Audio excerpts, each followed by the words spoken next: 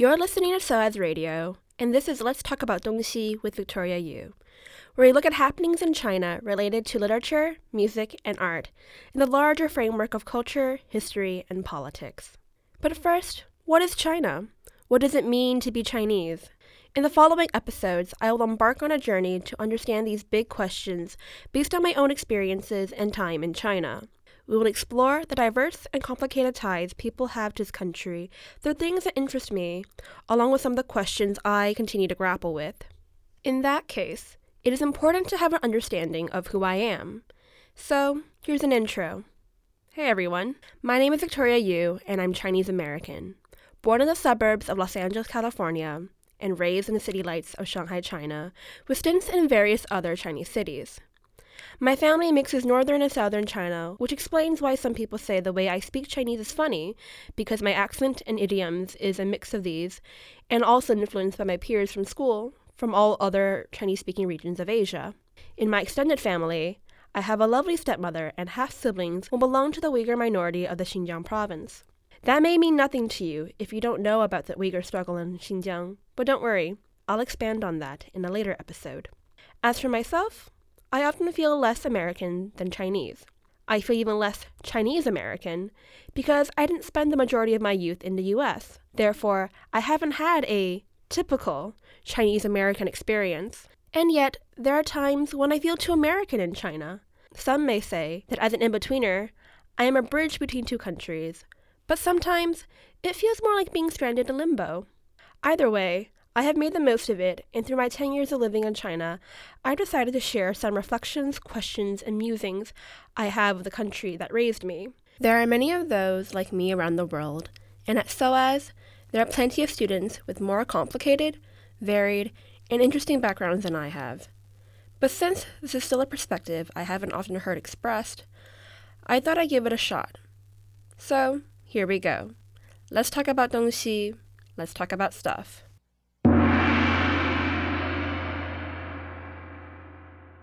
You're tuning in to the pilot episode, Harmonious China, where we begin in 1949, the birth of China as a new communist nation.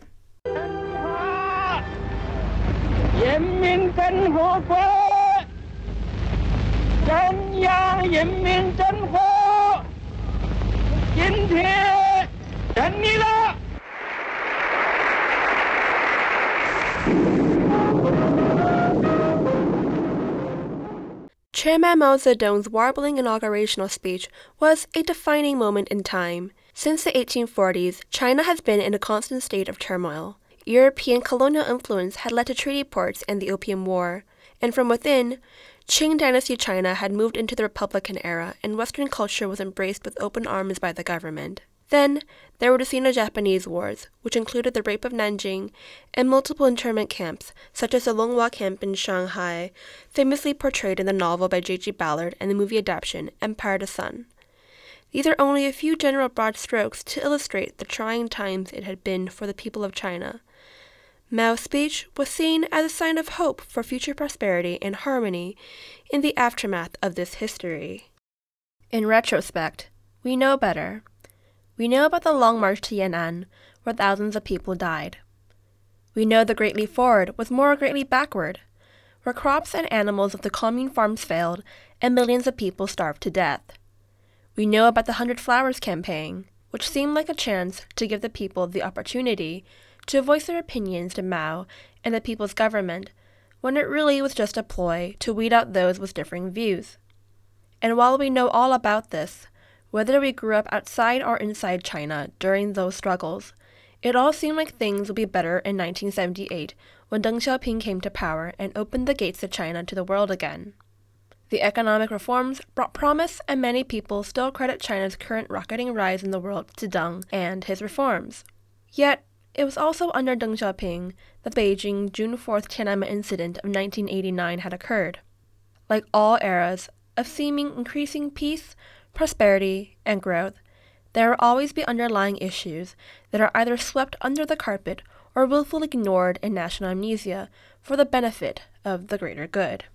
In the coming episodes, we'll be discussing some of these issues in more detail, but since the Chinese New Year had just occurred a few weeks ago, I thought it would be apt to begin with the state version of A Harmonious China, with a song often performed at the CCTV Spring Festival Gala and at provincial shows, documented live for TV that a majority of Chinese families will watch from home. Careful now, the tune can be quite catchy.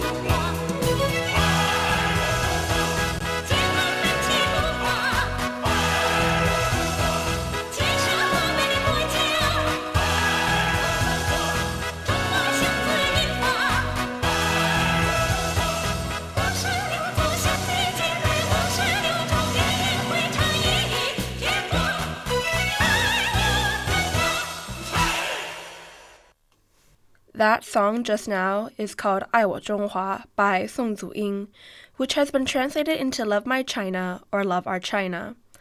The song praises how harmonious and unified the multi-ethnic brothers and sisters of China are, and how even though they are very different, they are all unified by their national pride. The lines 56个星座56朵花56个兄弟姐妹是一家56种语言汇成一句话爱我中华，爱我中华，爱我中华. This roughly translates into 56 constellations, 56 flowers. 56 brothers and sisters are all one family.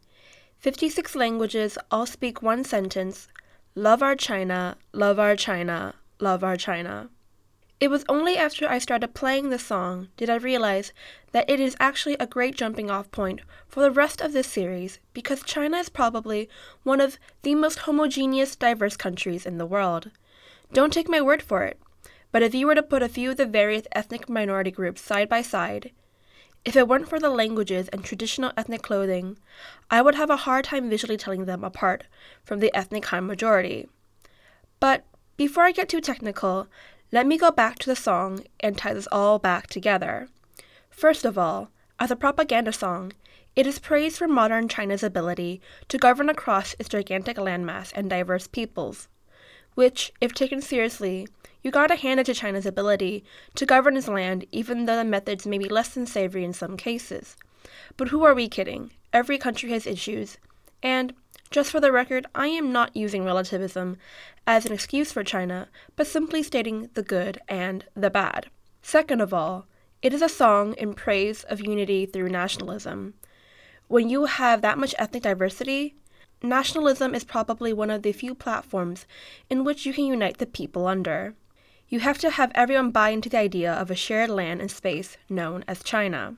Though that eventually comes into question as well when we look at the examples of the Tibetans and Uyghurs.